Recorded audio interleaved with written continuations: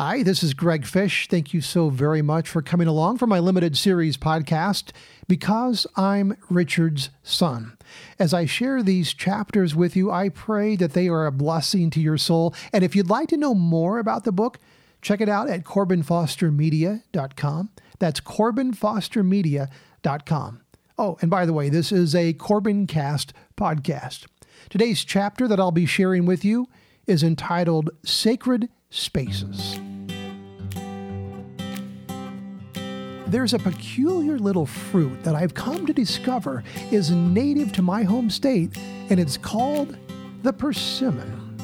You'll find persimmons outside Indiana, but I've rarely encountered anyone outside the Hoosier State familiar with this magical little quarter-sized piece of heaven. It's a berry, but nothing like the berries you might imagine. Persimmons are harvested in the fall.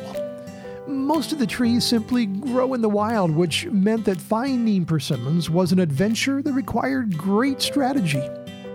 Once the fruit is ripe, you must gather them quickly because deer also have a taste for this natural treasure. While there are different varieties of persimmon around the world, Indiana persimmons are much smaller with a deep autumnal orange hue.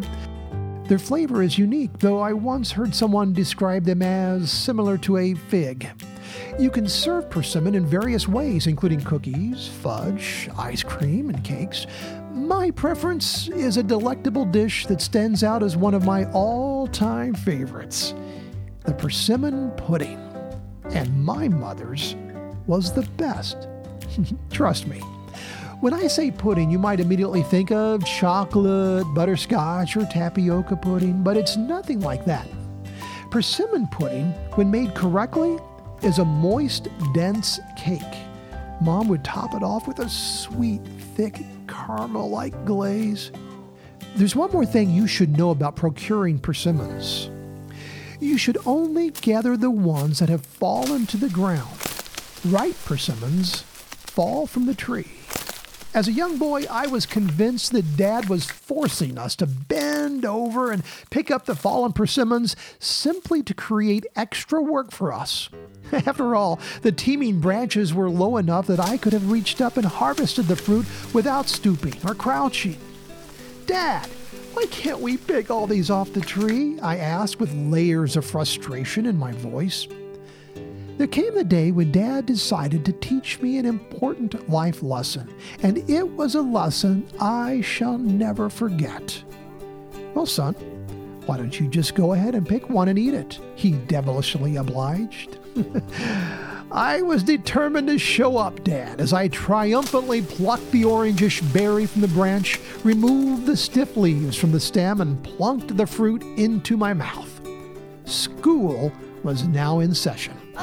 You see, an unripe persimmon is one of the most bracingly bitter things you can ever put into your mouth. Far worse than any lemon you may have ever bitten, these little fruits create an instant pucker that has come to sit a spell when it visits your face. I spat, I puckered, I groaned. Dad laughed. Lesson learned. While we don't know for sure what the fruit was that Adam and Eve ate in the Garden of Eden, history has supposed that it was an apple. I say otherwise. I believe that Adam and Eve plucked a persimmon from the tree, bit it, and we've all been puckering ever since. In years past, I might have told you that Christmas was the best time of the year. But looking back, the autumns of my boyhood were chock full of rich, fragrant memories that still send waves of joy through my soul. If heaven allows such a thing, I might request to go back and have a wiener roast at the edge of the woods behind the house where I grew up. These events are sacred in my mind. Those were moments when Dad created a genuinely enthralling happening for all who would come. There can never be enough wiener roast in the fall. Sometimes we'd invite family, other times folks from the church, and on occasion, it could even be just Dad and me. Those were spectacular hours. Dad and I would gather branches for a small bonfire, carve the end of a green sapling clean, and poke it through the finest sausage concoction of all, my beloved Red Dog. A Red Dog is probably, in essence, pure junk, but it is divine junk. Sometimes we'd call them fat dogs for their larger than usual shape, but they would always be held in a red casing that would pop, crack, and split open as we roasted them over the fire. Once delivered to the bun, the only suitable toppings were yellow mustard and relish. As you bite into a fire-roasted Red Dog, grease rolls down the side of your face, and 10 hours is automatically deducted from the span of your life for eating such garbage. And it is worth every bite. As much as I loved Red Dogs cooked over an open fire, being alone in that sacred space with Dad was the highlight. No fizzy bottle of pop or bag of chips could ever accompany a moment like that as nicely as simply sharing space with Dad. Want another dog, son? No, Dad. Let's just sit here for a while. Sounds good to me. When friends or family would join us for Wiener Roast, there would be rituals that were as predictable as any family Thanksgiving tradition. There would be the sweet aroma of persimmon pudding wafting through the house. Dad would be outside dragging logs into place for seating, then building and stoking a magnificent bonfire. As darkness began to frost the October landscape, cars would arrive. Doors would slam shut, and happy voices could be heard from the distance. The closer you get to the wooded area where the greatest of events is about to unfold, your feet begin crunching over more and more fragrant fallen leaves. The smell of burning wood greeted your nose, and that hot orange glow would warm your face. It was important to select a thin but strong sapling branch and carve the end to needle-like precision. The correct way to skewer a hot dog was in parallel fashion, end to end, though that required a certain exactitude so you didn't merely split the dog in two. Some would demonstrate inexperience by threading the hot dog onto the stick from the middle in the shape of a T. That was a recipe for disaster.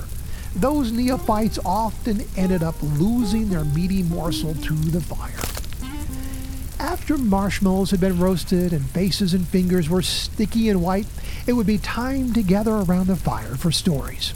And the highlight of the night would be Dad's recounting of Tailypo. We'd never get enough of the tale of the old man who lived in the woods by himself, and how one day he chopped off a tail sticking out from under a log from some creature hiding underneath. He took the tail back to his cabin and made soup. But late in the night, a voice came crying from deep in the woods. Dad would slowly pace around the fire, hunched over with arms extended wide.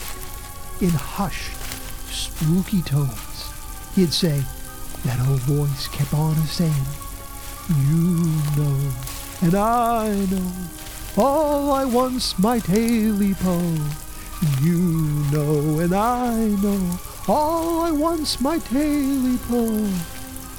Slowly, methodically, he'd weave the tale while looking for the one who, not having heard the story before, was utterly spellbound by the legend.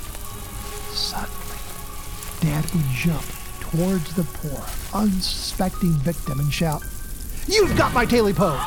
Screams would ensue, and if we were lucky, someone would fall off their log in fear. The rest of the guests would roar with laughter. No matter how often I heard Dad tell the story, the payoff was always worth the wait. The spot where we held those Wiener Roast was a place where heaven touched earth. It was a sacred space. Sometimes I'd explore that precious spot and look up to the sky when alone. There, I'd see a perfect circle burnt into the canopy of trees from years of blazing fires. Or perhaps It was a portal that God had placed there so that we could be transported into His presence every fall.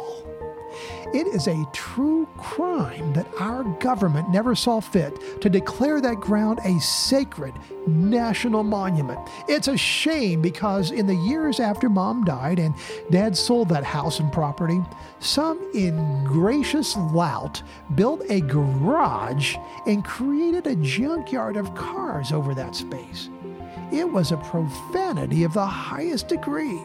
Did they not realize how precious that ground was? Could they not feel the power of the history emanating from that space? Just as surely as Dad is gone now, so is any chance that I'll ever be able to visit those days in my mortal body. But just as surely as Dad walked there, and just as surely as he created an event that so electrifies my memories, that place and those days will never leave me. For a moment each fall, Dad was Walt Disney, creating a wonderland and weaving tales and authoring adventures that no one there will ever forget. I am convinced that God uses sacred spaces and occasions like these to draw us closer, to hold us tight. There are times in the passing of our days when we might not sing church songs or utter a scripture verse, but even still, heaven closes in. The breath of God breathes heavily all around us, and we feel content, joyful, and at peace. In those perfect moments, life is a gift from heaven, replete with God's unfailing love and abiding presence. My memories are ablaze with the simplest stillness and the most perfect smoke-infused happiness, because I'm Richard's son.